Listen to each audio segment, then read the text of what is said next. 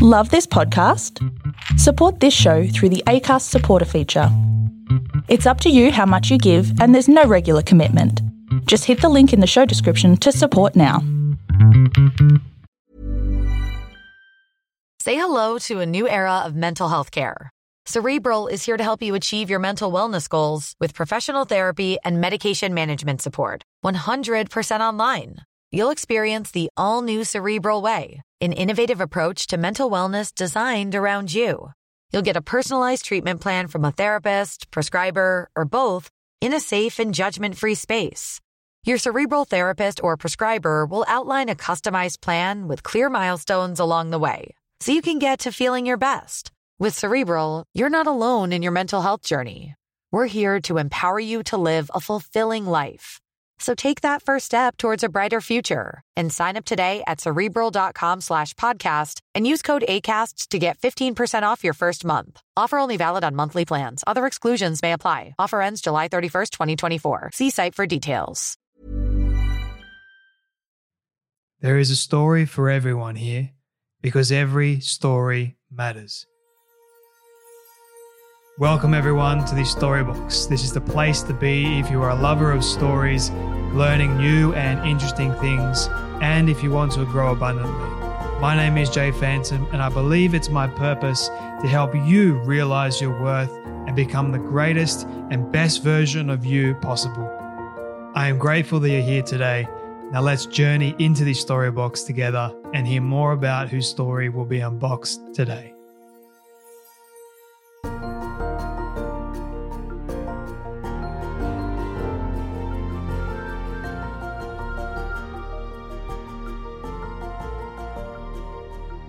Well, everyone, welcome back to a very exciting episode of the Storybox podcast. Today, my friends, I'm delighted to welcome Anne Neilson to the Storybox. Now, if you guys have seen those Ethereal Angel series online, they're not hard to find at all, then this is the brilliant creator behind them. Can't believe I'm actually getting to speak to her. The Anne Neilson is well known for her Ethereal Angel series paintings, which are inspiring reflections of a faith and recognized for their stunning use of color as well. They're all over. If you're in the Christian community, pretty much everyone knows them. In response to demand for more access to her acclaimed angels, Neilson published 2 coffee table books and launched Anne Neilson Home. So if you go to a Coorong bookshop here in Australia, I think it's even in America too, in any Christian bookshop, you'll be able to find them. They're everywhere, I love it. Especially online. And the other amazing thing is that Anne has decided to create her own memoir called The Brushstrokes of Life, discovering how God brings beauty and purpose to your story, which I absolutely love and agree with wholeheartedly. And can I welcome you so much to the Storybox podcast today? Oh, Jay, thank you. It's such an honor to be here today. Wow. And today, my day.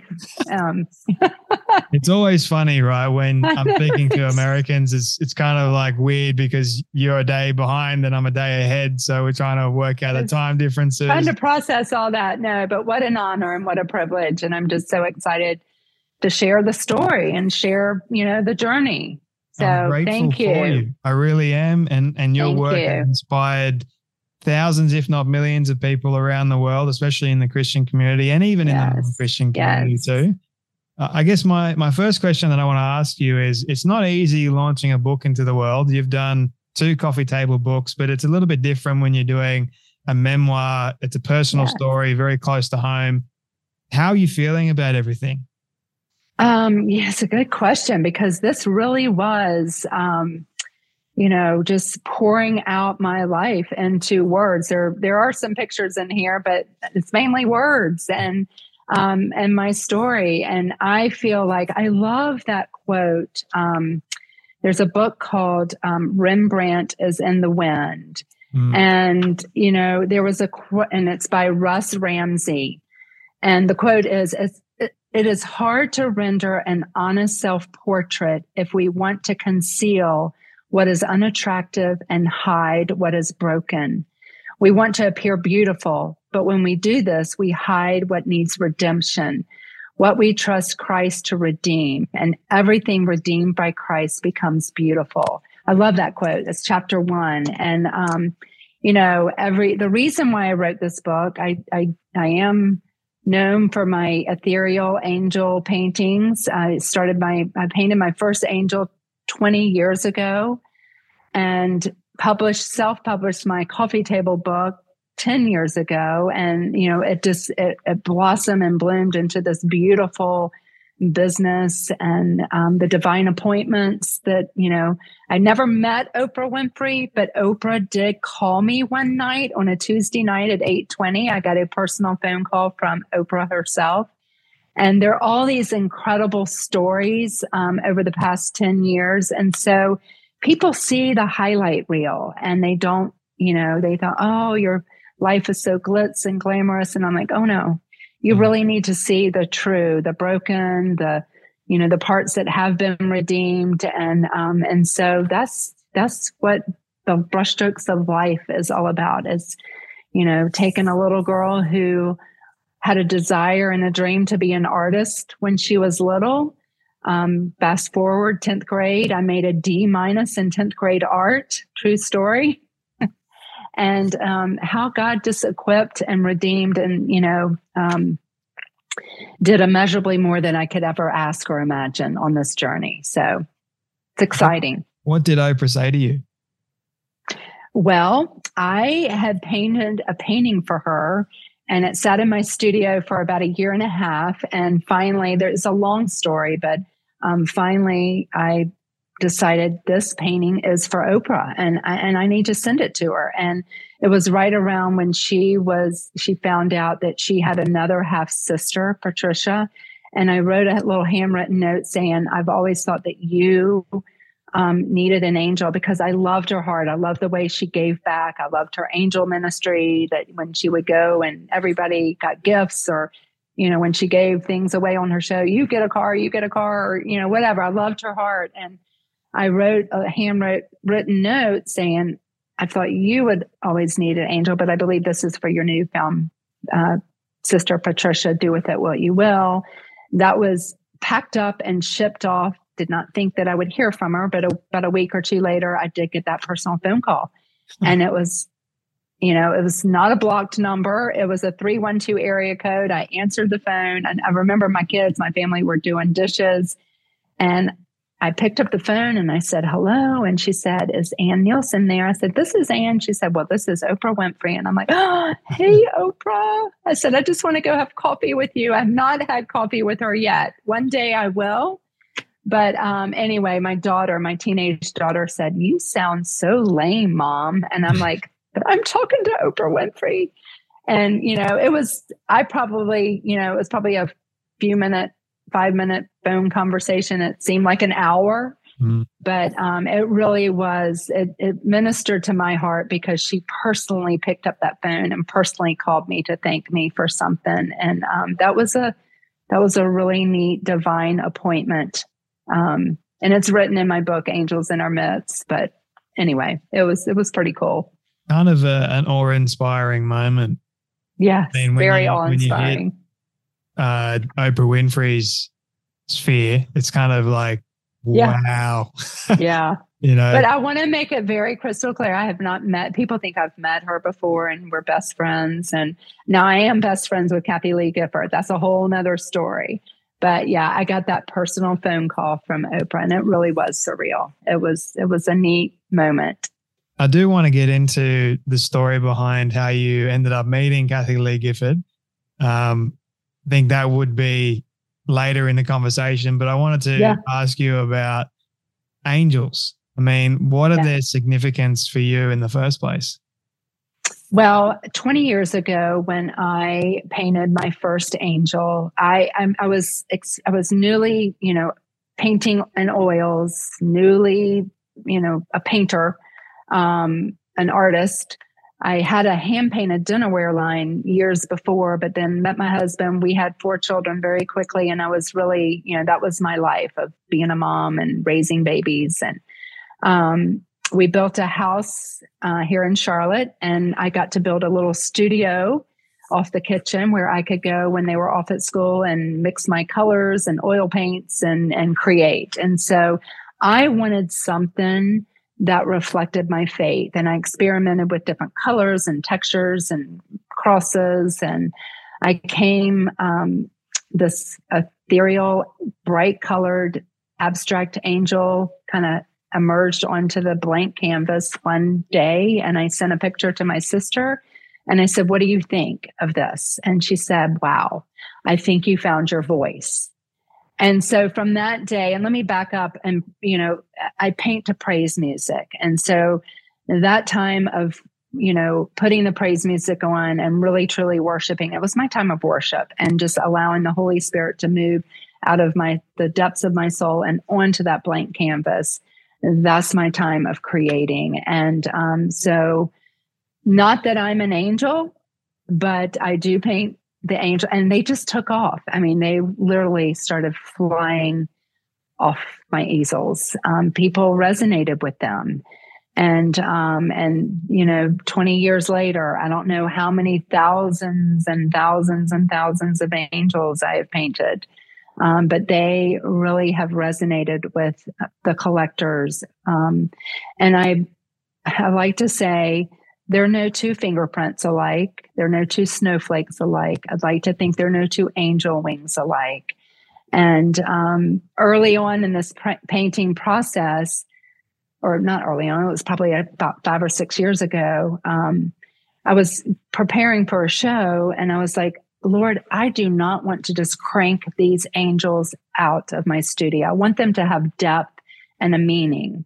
So you be my guide. You tell me when it's time to paint and when it's time to quit painting angels." And so literally we go to this show. I'm talking to a friend, or not a friend, a girl that was at the show. Her father had just passed away. I signed a book, Angels in Our Midst, to her, gave it to her, gave her a big hug. She leaves, she does a beeline, comes back sobbing and saying, "I've never had art speak to me the way that angel at the front door spoke to me." And so that was just another little whisper in my spirit. I have called you to do this. I mean, it's a different type of ministry, but just praying that these ethereal beings speak to our collectors, our customers, and they are, and until he tells me no, stop, they will continue to speak to the hearts of many. When has an angel or angels for you in your life shown up in a miraculous way? Oh gosh, and that's a good question, because I just wrote a book last year called Entertaining Angels. And one that just pops into my head right now, there's so many stories out there. And I think that if, everybody, we wouldn't have enough books to write about these experiences. When I was, I think, 2 years old, I was staying at my grandparents in Georgia, and they had a 2.5 story brick home. And so my cousin and I were supposed to be taking a nap, and the house had just been painted, so the screens were not locked into place.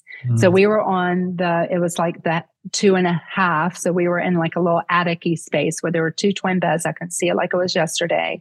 And I climbed up on the windowsill. They had a little platform where you would climb up.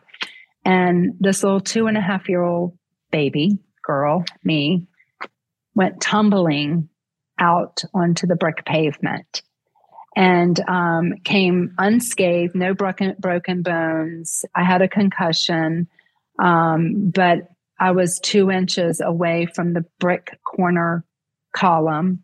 And I like to say that an angel just kind of carried me softly and softened the blow. That's one that, pops in, but there's so many. I have a friend, she's with Jesus now, but she was involved with a prayer group. Everybody asks me, do I see angels? I don't think I've ever physically seen an angel, but I do believe that there are angels. And I also tell people, we don't worship the angels. We worship the God who created the angels for a specific purpose on this earth. Yeah. So I want to make that really clear. I don't see them. I don't hear them. I only hear the voice of the Lord. And, we really worship God, Jesus, not the angels. But anyway, my friend was at this prayer group, and this one person could physically see angels. And my friend would keep coming away and begging God that she wanted to see an angel. And she was driving to the prayer group one day, and she said, Lord, if I'm not going to be able to see an angel, then I want my angel equipped with the full armor of God and give it the sword of the Spirit. And, and I want a protecting angel protecting me. Well, she gets there, and the friend that could see angels just burst out laughing and said, Jane, oh my gosh, your angel has the biggest sword ever. I've never seen this angel carry a sword as big as it is. And Jane just was like stunned because she didn't tell anybody this.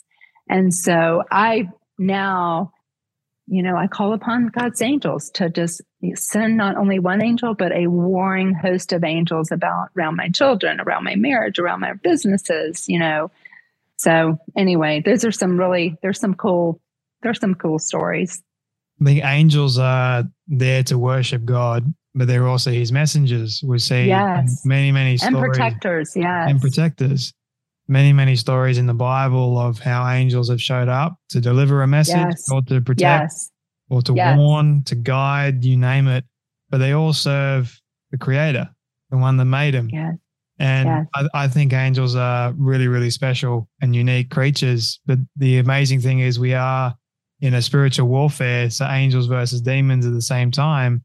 And it's fun. It's also interesting how some people can see both angels and demons. Mm-hmm. And I've always wondered what goes on in their mind. Like they've been able to have special access because not everyone can see that kind of thing. But then we look at situations in our lives whereby they're unexplainable to some degree. Mm-hmm. And then you just got to say, look, that was a miraculous event that transpired and I'm only still alive because it's either God, it's God, or it's his angels protecting me.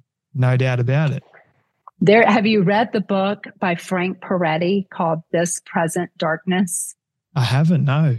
Oh my gosh, it is an incredible book. And I read it about 30 plus years ago. And it changed my life of how to pray. And it's about a small town. It's, not a true story, but it's about a small town. But it's also every other chapter is the spiritual warfare because our battle is not against flesh and blood, but about the spirits and the principalities. So it really gives you that visual of the angels and the demons, and how we can pray a warring force of angels around us to protect and to guide and to, minister to us. So anyway, it's a great read. I'll add it to my ever-growing list. Add it to your book. Yes. I do tend to read quite a bit. So I've got books over to the side, books here, books over there, books everywhere. So I've also been fascinated by either different painters over the years, like Michelangelo, for example, doing certain illustrations about what they believe angels to look like. Mm-hmm. And then you look at the Bible and having some kind of descriptions about what angels tend to look like. And then you've got your depiction of what angels look like. Was that something like,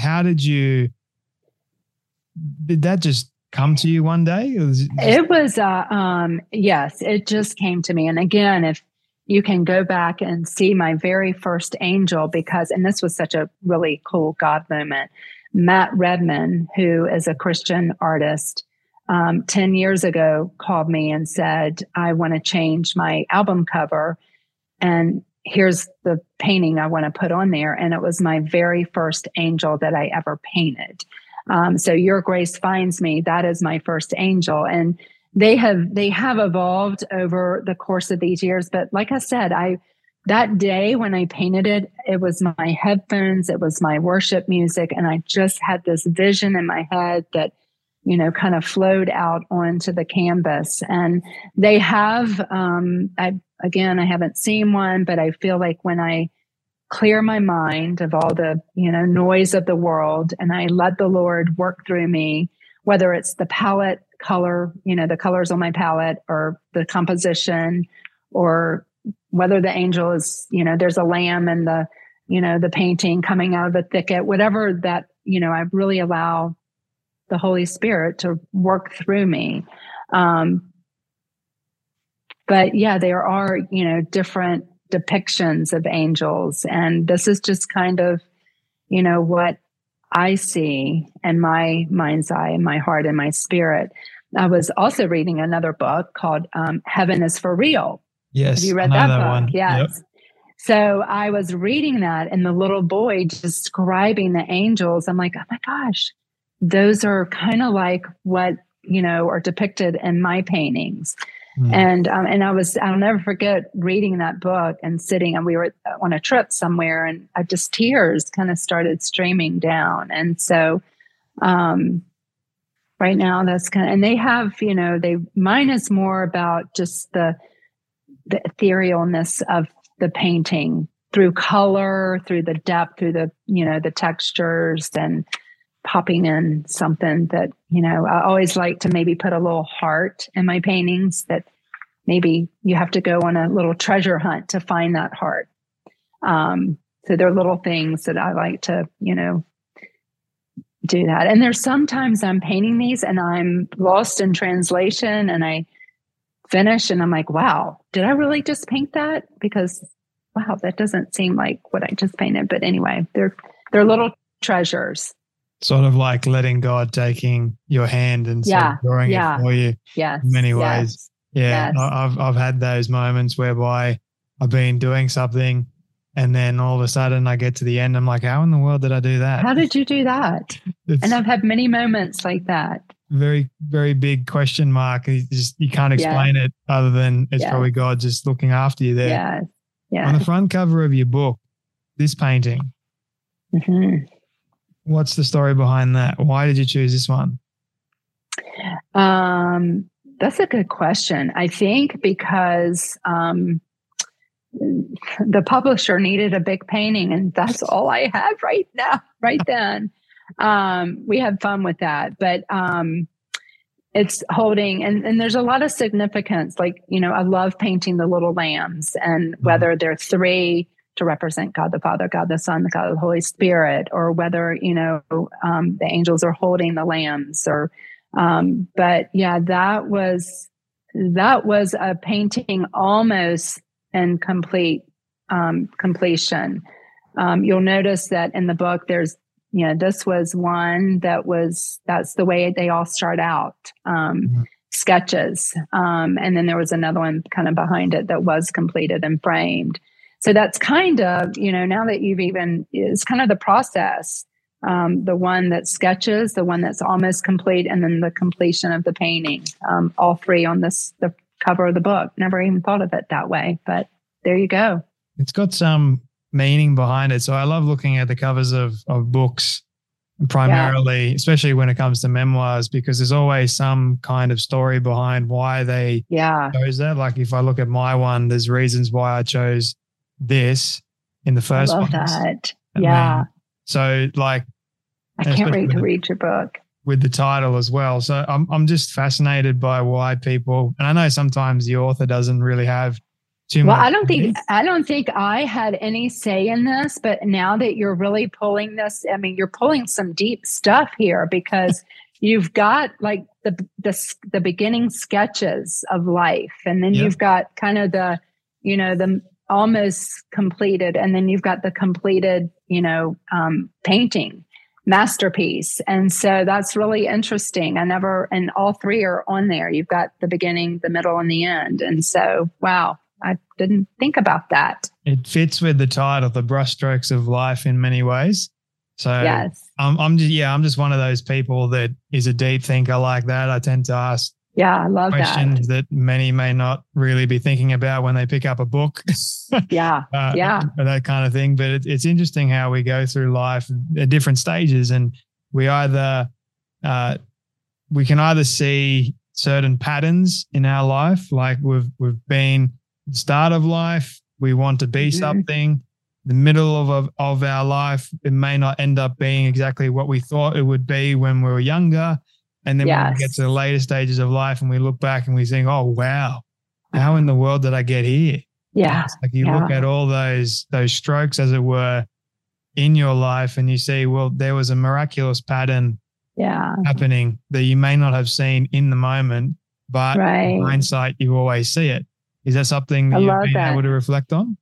Well, I'm a very messy painter. If you could go look at my little place over there, and I paint with oils. And, but if you look at my palette, I mean, it's a mess. And I love to, kind of relate that to my life. And God can take our messes and create a masterpiece. And I love when you were talking about the strokes of life. I mean, if you look at it, sometimes it looks like a mess. And there's that analogy of when you're needle pointing or when you're the tapestry and the back, it looks all knotted and not in order and chaotic and stuff. But then when you turn it over, it's this beautiful picture. And so I love that about painting and about this book, The Brushstrokes of Life, because you are going to read in here, there's some messy parts and there's some, wandering and keeping God at a distance in my life. And, but there is his purpose and there's his beauty that emerges from all that. He takes, our ashes and creates beauty out of ashes. And, that's a beautiful picture that I, hold near and dear to my heart. You also look at it as like, when you are painting, how many times do you actually go straight down with a brushstroke? Yeah. It's usually in life. It's all over the place. The messy parts of life is what makes life exciting, in my opinion. Yeah. Yes. It's very interesting how when we are in the moment or the muck or the mess, so to speak, we don't want to be there. Yes. Because it's hard and it's painful. But then once again, in hindsight, and we look at, okay, well, this is good for me. What have been some, I guess, painful moments in your life that you've looked back on now and think, oh, that was actually really good for me? Gosh. Well, I would start, you're going to learn, I grew up from my parents divorced when I was 5. So kind of a rocky, I didn't have, the stability of, a mom and dad. And looking back that, now I'm not sure this is the best word because control is my middle name. And a lot of times God is trying to make me open my hands and let go of control. But I really think that through that journey and being that little girl who wanted to be an artist and having parents that said, no, you will be a starving artist, or no, my art teacher gave me a D-. No. There were a lot of no's in my life, but I kept pressing, on. And I don't know that I just tried harder, or I, controlled life a little bit stronger. Not that that's good, because I do think I learned, even in my 20s, there's a part in the book where I really was wandering in the desert. I knew that I wanted to be married and have a family. That's just what I wanted from a little girl on, to be an artist, to be a wife, to be a mother. And my 20s, I wandered. I, was not connected to God, did things kind of my way. I was in control of my life. I was in control of, finding that spouse, and it didn't go so well for me. And it wasn't until it was 30 years ago in April that I surrendered everything to the Lord, everything. And 2 months later, he brought me my husband. 2 months after that, we were married. It's a great story in there, but, and there's so many, it's just like a roller coaster. There's high highs and there are low lows, but God does meet us in those valley places. If we can just, don't let go of that rope. Don't let go of his hand. And, I love to give this analogy, because I did give my life to Christ when I was a little girl. I had a powerful experience with him, and I knew that God was real, but went through all those rocky moments of my life. And in my 20s, I like to, if you had a rope and you're on one end and God is on another, but when we sin and when we disobey, that rope is cut.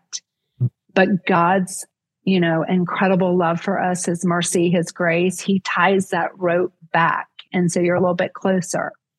And then I go about my business. I'm sinning. I'm, doing things my way, and I'm disobeying. So that rope is cut again. And then he ties that rope back, and you're a little bit closer. It took me till I was 30 to get that, right smack. That rope is not going to get cut anymore.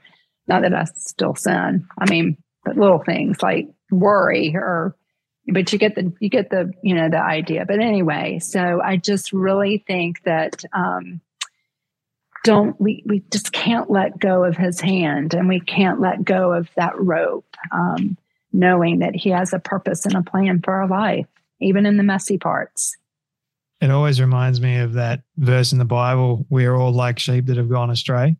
And then the analogy of, because I know that you like painting sheep as well. Yes. Or lambs.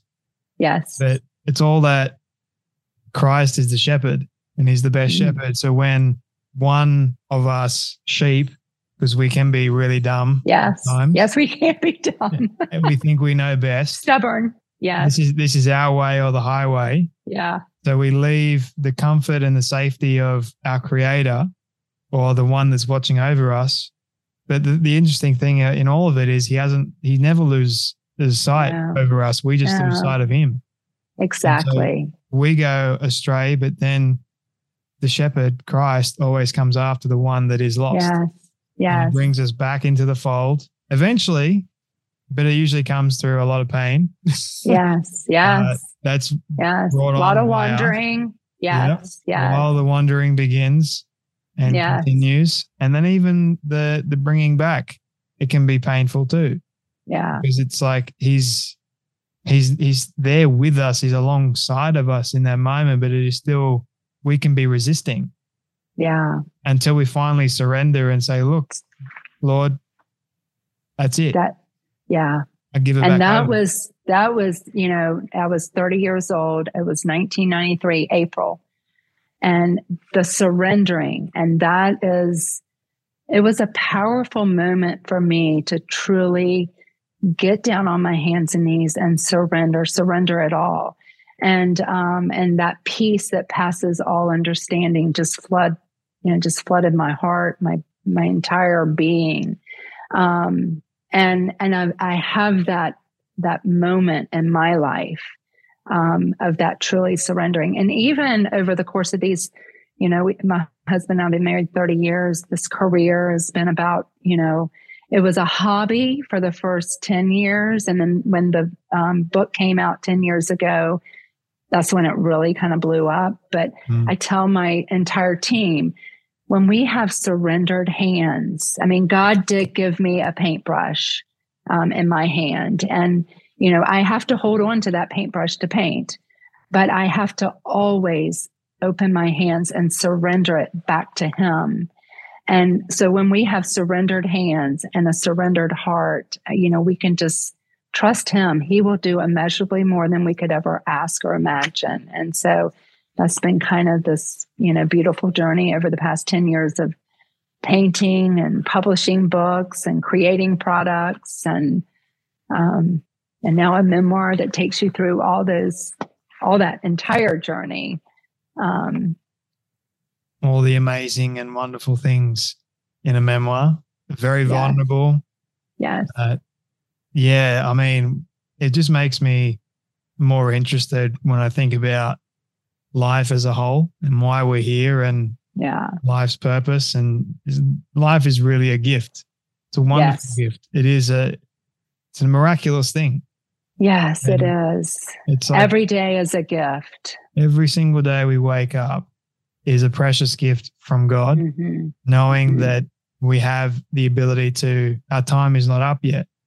And I feel like it is important for us to be reminded of that fact every single day, so we don't waste the precious time that we have. I mean, you just look at certain events that have transpired even over the last couple of days, tragic events. Like, people don't wake up one day thinking that they're never going to come home, or then that's their last day. It's like and that's, it's been very tragic. It's been extremely heartbreaking for a lot of people all over the world. But it's just like it makes me remind myself that life is incredibly precious. It's like the Bible talks about, it's like a vapor. It appears for a moment and then vanishes away. Yeah. It's like you've got to hold on to that beauty and that precious moment as long as you can. Yeah. And not, especially the people that are in your close proximity, because you never know. You never know. So you never know. And I love my friend Kathy says, if we have a pulse, we have a purpose. And, I love that because, and it can be as simple as a kind word to someone, because there is a lot of brokenness in our world. And for me, it's just, being able to, yes, we wake up every day. We invite God into our day, and, we just are grateful for this day, and we will rejoice and be a light in this world. That's why I have a gallery. We call ourselves, we want to be a lighthouse in our world, shining light through art on organizations in our, community and even beyond our doors. And it's just, life is precious. But there are a lot of hurting people out there. And how can we be that conduit of love and mercy and forgiveness and show the light of Christ in and through each and every single one of us. So it's been, we've had a lot of just 2 degrees of separation from this incident that's happened this week, and it's really hit home. And I have no words, but I paint angels and pray that they bring comfort to those who have lost loved ones.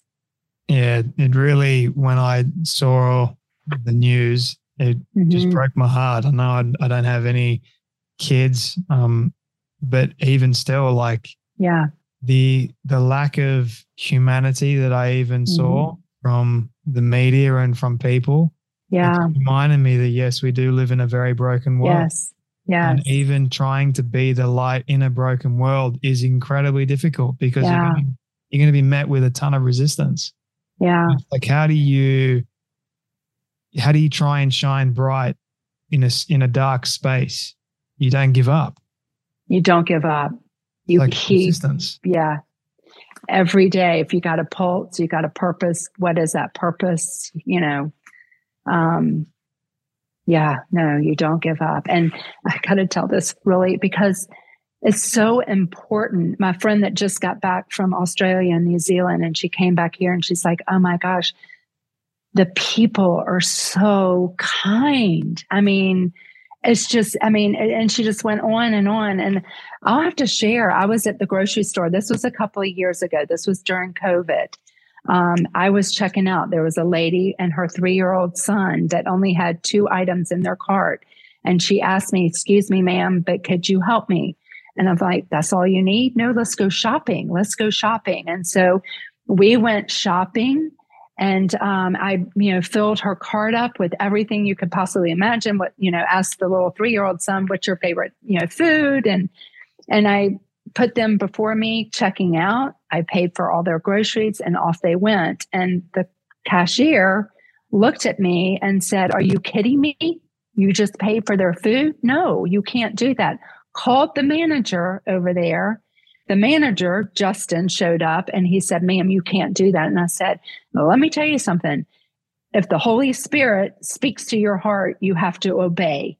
And I don't think he had any words for that. So he left, and the cashier, started checking me out. And she was not really happy that I had just paid for those, those groceries. And then it came time for me to pay. And she said, do you want to round up?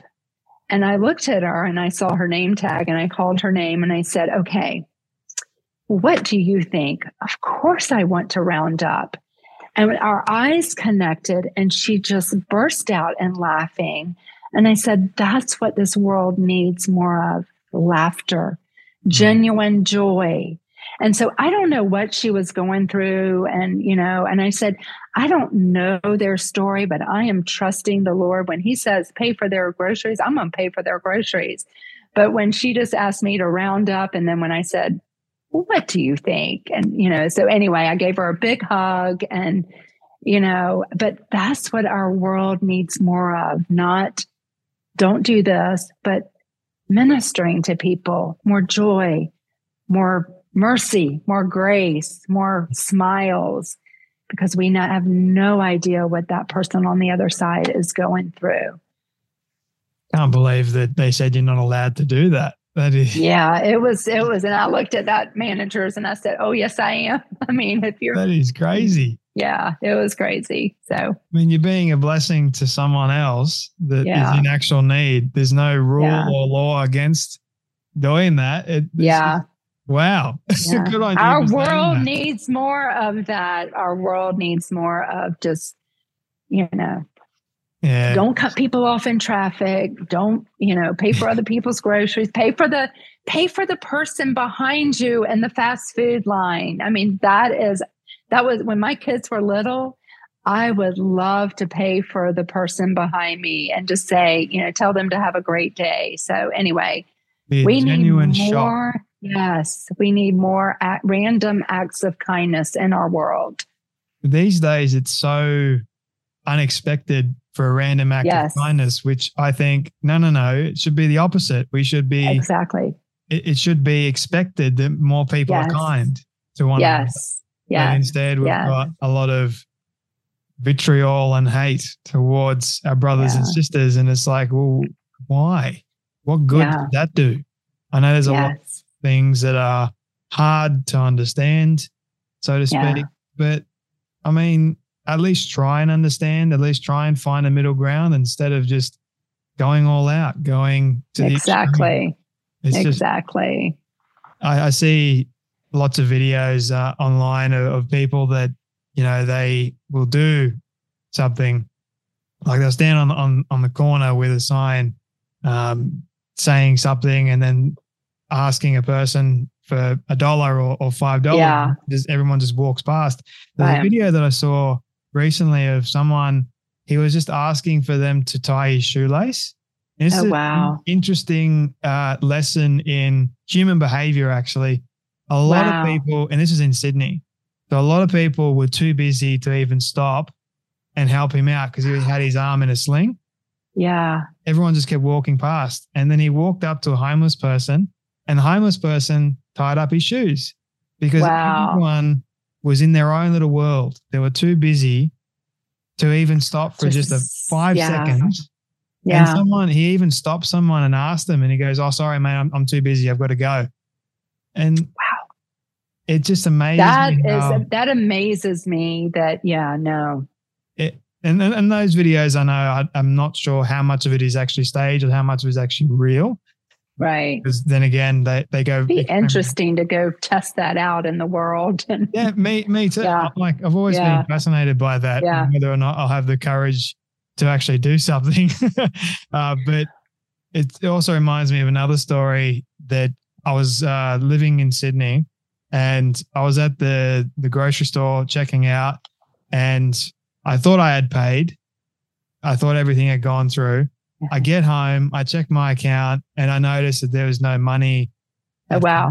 And I had these items. So, I was raised in a Christian home and told to do the decent thing. If you have to pay for something, then you go back. So here I go back down to the shop, and I walk up to the counter. I say, "Look, unfortunately, the money hasn't come out of my account. I bought these items. I need to pay for them, please." And the manager looked visibly shocked. She's like, "Wow, nobody ever comes back." Wow. And hands, like, they just leave. Yeah. Wow. First and foremost, you guys see me all the time. You know who I am, and I want to have a good testimony. And there was a lady that was listening next to me, and she walks right up to me, and I thought she was going to say something nasty, but she goes, "Young man, I'm old. And honestly, we need more young men like you that will do the decent and right thing." Amen. Whoa. Amen. Amen. Well, when I walked out of that store that day after, I was chastised, the bag boy, when I left, he said, "Ma'am, that was such an honorable thing that you did." And so people see our actions. And I'll never forget this story. I mean, it's the little things that we do. And gosh, it was probably 30 years ago. I was in a Bible study, and my leader was saying, even the little things like returning the grocery cart back to where it goes. Oh, yeah. Those people are witnessing. Don't leave it on the curb. Don't leave it parked next to a car. Take the time to walk it back. And that has always stuck in my head for all these years. And so it's the little things that we can do on a daily basis that will add up to the larger things in life that, wow. Great stories. Yeah. Yeah, they do. And guess what happened to me? I ended up getting those items for free. Oh, wow. See, that's God going before you. And yes. Like, how about that? A nice blessing. I walked out of there feeling even lighter. Yeah. I love that. I love that. Oh, and wow. I know that your time is incredibly valuable, and I know our time is almost up. I think I've gone overtime, so I apologize for that. Oh, no, that's fine. We are good. I could stay here all day. This is such a fun. Yeah. I'm enjoying this conversation. My final two questions for you is, I'd be remiss if I didn't ask you the story of how you met Kathy Lee Gifford. Oh. Can you please share that one? That was a great story. So my book, Angels in Our Midst, which was I self-published it 10 years ago. So, I wish I made a D- in 10th grade art. I flunked out of college, but I probably could have, been a professor for marketing because I love to market stuff. I love marketing. So everybody said, "Why did you send a book to Kathy Lee?" And I said, "Well, I loved her heart. When I was painting pottery, I always watched the Kathy Lee and Regis show. And plus Marketing 101, she's on the Today Show. And I have a book that I need to get, out there in the world." So I packed up the book. I sent it to her. About a week later, I get an email at 9:50 a.m. Now, I can remember these dates because I remember when Oprah called me at 8:20 p.m. and Kathy, emailed me at 9:50 a.m. And her email was, "I am going to be late to start my show, first time ever. I cannot put this book down. It is so anointed by the Holy Spirit. We have got to meet this side of heaven. How, when, where?" And I'm starstruck. Yes, I will admit it. And I'm like, I emailed her back and I said, "I'm coming to New York tomorrow," which I really was with my 3 daughters. And she emails me back and said, "I can't tomorrow. I'm going to California." So I'm like a little bummed. This was in January, 10 years ago. So fast forward, I'm doing this show in Essex, Connecticut, an art show and a book signing. And I kind of toyed with the idea, should I do it? Because I was really busy. I was painting and I was shipping out books, and I was painting and I was shipping out books, and my life was full. But Kathy said she was going to come to the show. She lived about an hour and a half from where this little show was, this gallery. So I'm like, okay, I'm going. So I packed up a body of work, shipped it on, got my husband, my 2 middle girls, and off we go to Essex, Connecticut. Never been to Connecticut before. It was March 1st weekend. We arrived. There's snow everywhere. It's dreary. It's rainy. The town is buttoned up. It was a really cute town, but it was all buttoned up. And my kids started to complain, that I have drugged them to this, there was nothing to do. And, in the midst of their complaining, Kathy Lee emails me and says she is not going to be able to come. So I kind of was a little deflated, and I'm like, but I turned around in the car and I said, "Girls, we are not going to complain, but we're going to pray right now, whether one person shows up to the show or nobody, we are going to be a blessing and we're going to be blessed." So that was that. So we go to the show, and about 30 minutes into the show, my husband and I are wandering, and the manager comes up and says, "Kathy Lee's up front." Now, I know Kathy Lee. She's one of my dearest, best sisters in Christ, friend. Now, I don't think Kathy would just drive an hour, actually 3 hours. It was an hour and a half there in the rain and an hour and a half back. I know she wouldn't do that for just anyone. But she showed up and she said, I bet you're wondering why I'm here. She said, the Lord woke me up at 4 a.m. this morning and said, I need you to come and encourage you. And I'm like, oh my gosh, wow. She gave me a hug. I signed all my 20 books to all these different people. I was really starstruck. She had a story for each person I was signing the book for, and gave me her cell phone. And she said, I'm going to hold your book up on Monday. Are you ready? And I'm like, yes, ma'am. Yes. And that Monday she held the book up. Oh, and let me back up. There weren't a whole lot of people at the show. It was not a very well attended show. And, but she prayed for me in the middle of the gallery. And that was that. I did call my girls because they did not come to the show because they did not want to come to the show. And I called them and I said, get lipstick on now. Kathy Lee's here and we're getting a picture. So anyway, that Monday, Kathy held the book up on the Today Show. And ever since then, it's just been this incredible journey, friendship. And from that, so this was a hobby that, a passion for me to paint. And from her holding that book up on the Today Show, and there were other, stories from people calling me, but a lady had called me and said, I've got to share this story. My 4-year-old granddaughter passed away 2 years ago, and I have not been able to grieve. I got your book from the Today Show. I read it cover to cover, and it's like the floodgates of heaven have opened up and the healing process has begun. And that moment, I knew it kind of shifted to being a ministry. And so that's kind of, was the launch of all things product wise. It's all because of Kathy Lee and God the Father. Wow. So it's been quite a journey. So, that is a pretty cool story, I have to admit. It's a great story. Yeah. And then you guys have been best friends ever since. Well, that Friday, so she held it up on the Today Show on a Monday. That Friday, I'll never forget this. I was at the bank and I get this call and it's Kathy and she says, hey, sweetie, how's your week been? I'm like, oh my gosh, I've been so busy. My website crashed and we've shipped out hundreds of orders of books. And anyway, I was at the bank and I pulled into a parking lot. And we just sat there and we shared and we laughed and we cried. And from that, it was just an organic friendship that formed. And we really have walked through a lot of life together. And I got to meet Frank Gifford. I was at her 60th birthday party and met Frank. And he was such an incredible, sweet man. And then we've traveled to Israel together. And she is really the reason why we have a product line, because about a year later, I designed her Christmas card and she was telling a story. And anyway, she holds up my Christmas card on the show and people start calling, do y'all do cards? We're like, we do now.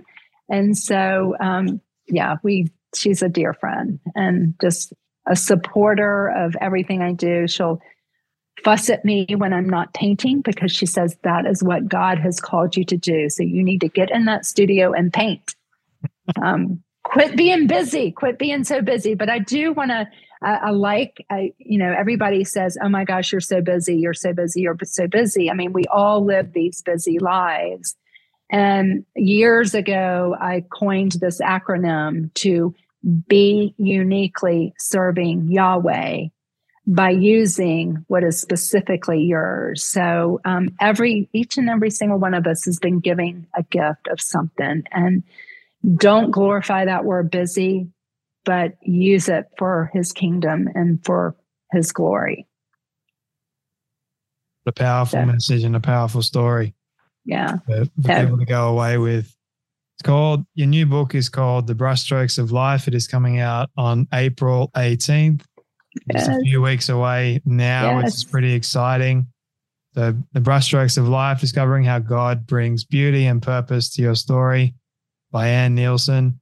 And the foreword is by Kathy Lee Gifford, who we just heard about. And this has been such a wonderful conversation. I've really enjoyed every moment of it. Thank you so much Thank for writing you. this book. Even though I haven't actually read it, I can actually get a feel to some of the things that you've been through. I think in some ways, even though you're much seasoned in life, I feel like there's a lot of similarities and a lot of kindred spirits in a way. Yes. The many things. But thank you so much for your time today. Where do you want people to get a copy of your book?